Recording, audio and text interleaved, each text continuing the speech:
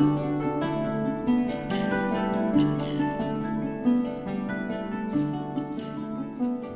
Hamlet Podcast. Hello and welcome to this episode of The Basics. Last time we discussed antithesis, and so by extension I felt it was only appropriate to extend the conversation to include the idea of apposition. Very often, with any analysis of poetry or of text like this, we're stuck with very old words and names for things. This is partly because the poetic metres go all the way back to ancient Greek and Latin, and so we have words like pentameters and hexameters, and then ideas come from the study of rhetoric and poetry and other ideas over the course of several centuries. The ideas themselves are far more accessible than the words that describe them.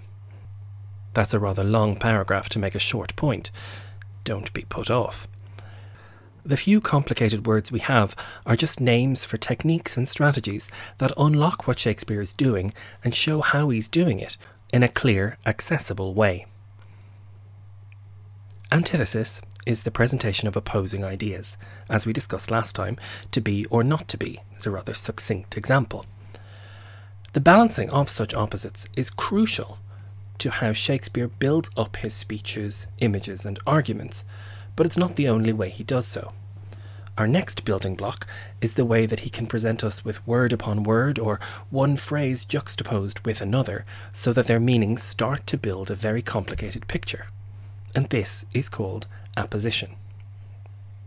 As I mentioned last time too, it's not as if the pleasure or excitement of listening to Shakespeare's language is our ability to note that there are X many examples of antithesis or Y many instances of apposition. But we are past merely listening to the language, and this series is designed to examine these basic building blocks that can build a bridge to Shakespeare's language. Let's start this one with one of the speeches I know best in all of Shakespeare, since I've actually acted the part. It's one of very few for which I can say that. It's the opening of Richard III, in which the title character introduces himself and the world of the play. I'll read the whole speech and then we'll look at what's going on. Now is the winter of our discontent made glorious summer by this son of York, and all the clouds that lowered upon our house in the deep bosom of the ocean buried.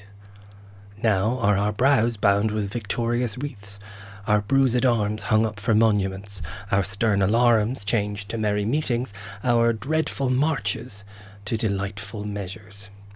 Grim-visaged war hath smoothed his wrinkled front, and now, instead of mounting barbed steeds to fright the souls of fearful adversaries, he capers nimbly in a lady's chamber, to the lascivious pleasing of a lute.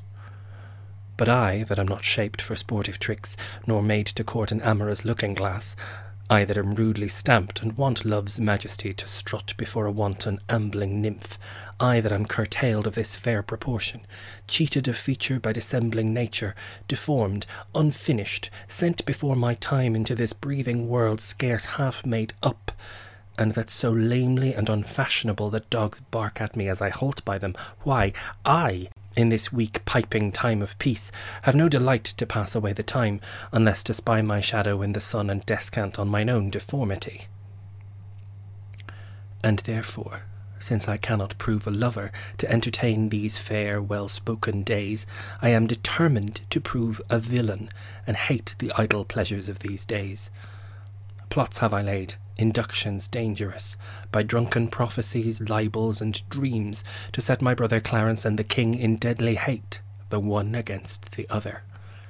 And if King Edward be as true and just as I am subtle, false, and treacherous, this day should Clarence closely be mewed up about a prophecy which says that G. of Edward's heirs the murderer shall be. Now this is a fabulous speech, and the prime example of the notion that the bad guys always get the best lines. Richard introduces himself as the villain of the piece, tells us that he's going to be wicked, and even starts to explain how he will do what he will do. If you don't know this play, go on, treat yourself. It's a marvellous piece of drama. The speech is also very conveniently full of apposition. That's why I chose it. There are quite a few antitheses too, for good measure. Now is the winter of our discontent made glorious summer by this son of York. We have winter juxtaposed with summer, easy enough, antithesis, and then discontent and glory too. All the clouds are buried in the ocean. We go from one extreme to another yet again. And there's a lot of imagery for the first 4 lines of a play. Richard is also summing up the whole of the Wars of the Roses thus far. York has prevailed. It's really not a bad opening at all. To keep things moving, he repeats now, as if he's starting another paragraph. Now are our brows bound with victorious wreaths, our bruised arms hung up for monuments, our stern alarums changed to merry meetings, our dreadful marches to delightful measures. This is quite a long sentence, but each line gives us a new image. This is how apposition works. Image after image after image, the situation becomes clearer. War is over, and we are wearing the laurels of victory. And so shields are now decorative instead of military. Military calls have turned into parties, and marches have turned into dances.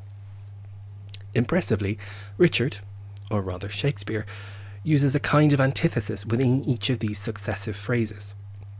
It's all solid exposition laying out the scene, but we get both of these working at the same time, antithesis and apposition. The ideas get even more elaborate now, as Richard describes war itself as a person.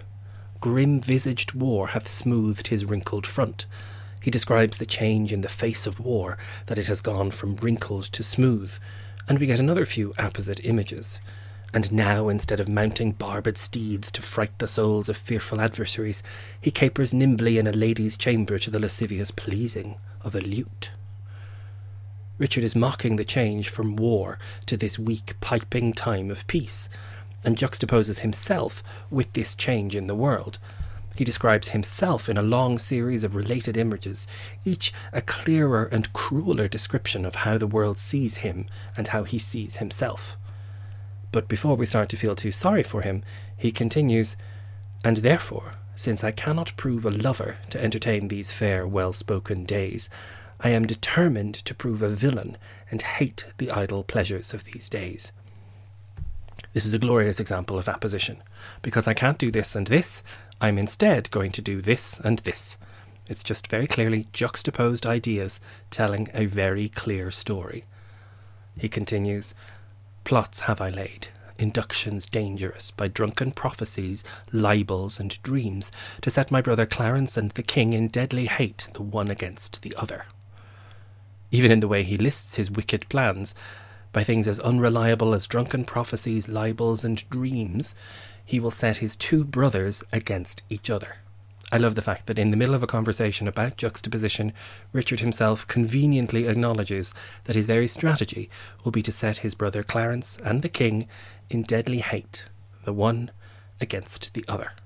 He could be giving a lesson in apposition himself. Next up, we get another antithesis-apposition combo. "And if King Edward be as true and just as I am subtle, false, and treacherous." He's arranged the chess pieces so that if Edward is as good as he himself is evil, then the plan will work, and Clarence, their other brother, will be sent to prison because of a prophecy that says that G, of Edward's heirs, the murderer shall be. Everybody in Shakespeare's audience would have known that Richard is manipulating the coincidence. Richard starts with or, obviously, but he's also the Duke of Gloucester, with a G. And for the most part, Shakespeare's audience would have believed that Gloucester was the one who murdered Edward's heirs, better known as the princes in the Tower. Poor Clarence, the other brother, has the first name George, and he's something of a sitting duck. Before I get any more carried away, we'll leave the world of Richard III. Rest assured that we will come to it in the book club later in the year, but we are going to go through all of the histories in order, and in that sequence, Richard comes last. Meanwhile, in the example of a speech from Richard III, we get a very exciting worldview from the bitter, funny, sarcastic perspective of its anti-hero. All of the mounting images and appositions present his worldview as though he's giving us a trailer of what's to come, a map to all the dark corners of his story. It's a very clear and a terrific introduction to the play. But apposition can also become too much of a good thing. Back to our other purpose, have a listen to this speech from Polonius. "Give thy thoughts no tongue, nor any unproportioned thought his act. Be thou familiar, but by no means vulgar. Those friends thou hast, and their adoption tried, grapple them to thy soul with hoops of steel. But do not dull thy palm with entertainment of each new-hatched, unfledged comrade. Beware of entrance to a quarrel, but being in, bear it that the opposed may beware of thee. Give every man thy ear, but few thy voice. Take each man's censure, but reserve thy judgment. Costly thy habit as thy purse can buy, but not expressed in fancy, rich, not gaudy. For the apparel oft proclaims the man, and they in France, of the best rank and station, are of a most select and generous chief in that. Neither a borrower nor a lender be, for loan oft loses both itself and friend, and borrowing dulls the edge of husbandry. This above all, to thine own self be true, and it must follow as the night the day, thou canst not then be false to any man. Hamlet as a play comes a good few years after Richard III in Shakespeare's career, and as such there's a fluency, a sophistication in the way that he uses language that develops and continues to develop as the plays go on. Here Polonius is trying to give his certain precepts to Laertes, and he's almost too complicated. You can hear for yourself how many balancing ideas he's trying to incorporate. Have a go of laying out all of these ideas and see if you can determine when he's using antithesis or apposition, or even both at the same time. See if you can identify all of the images or pairs of images and then give each its own time and space. Weigh them against each other. Give each its form and pressure. It's easy enough to write Polonius off as a windbag, but if you follow the images, the appositions, you'll see that he's also a very sophisticated thinker. And with that little exercise laid out for you, I'll sign off for now, and I'll speak to you next time.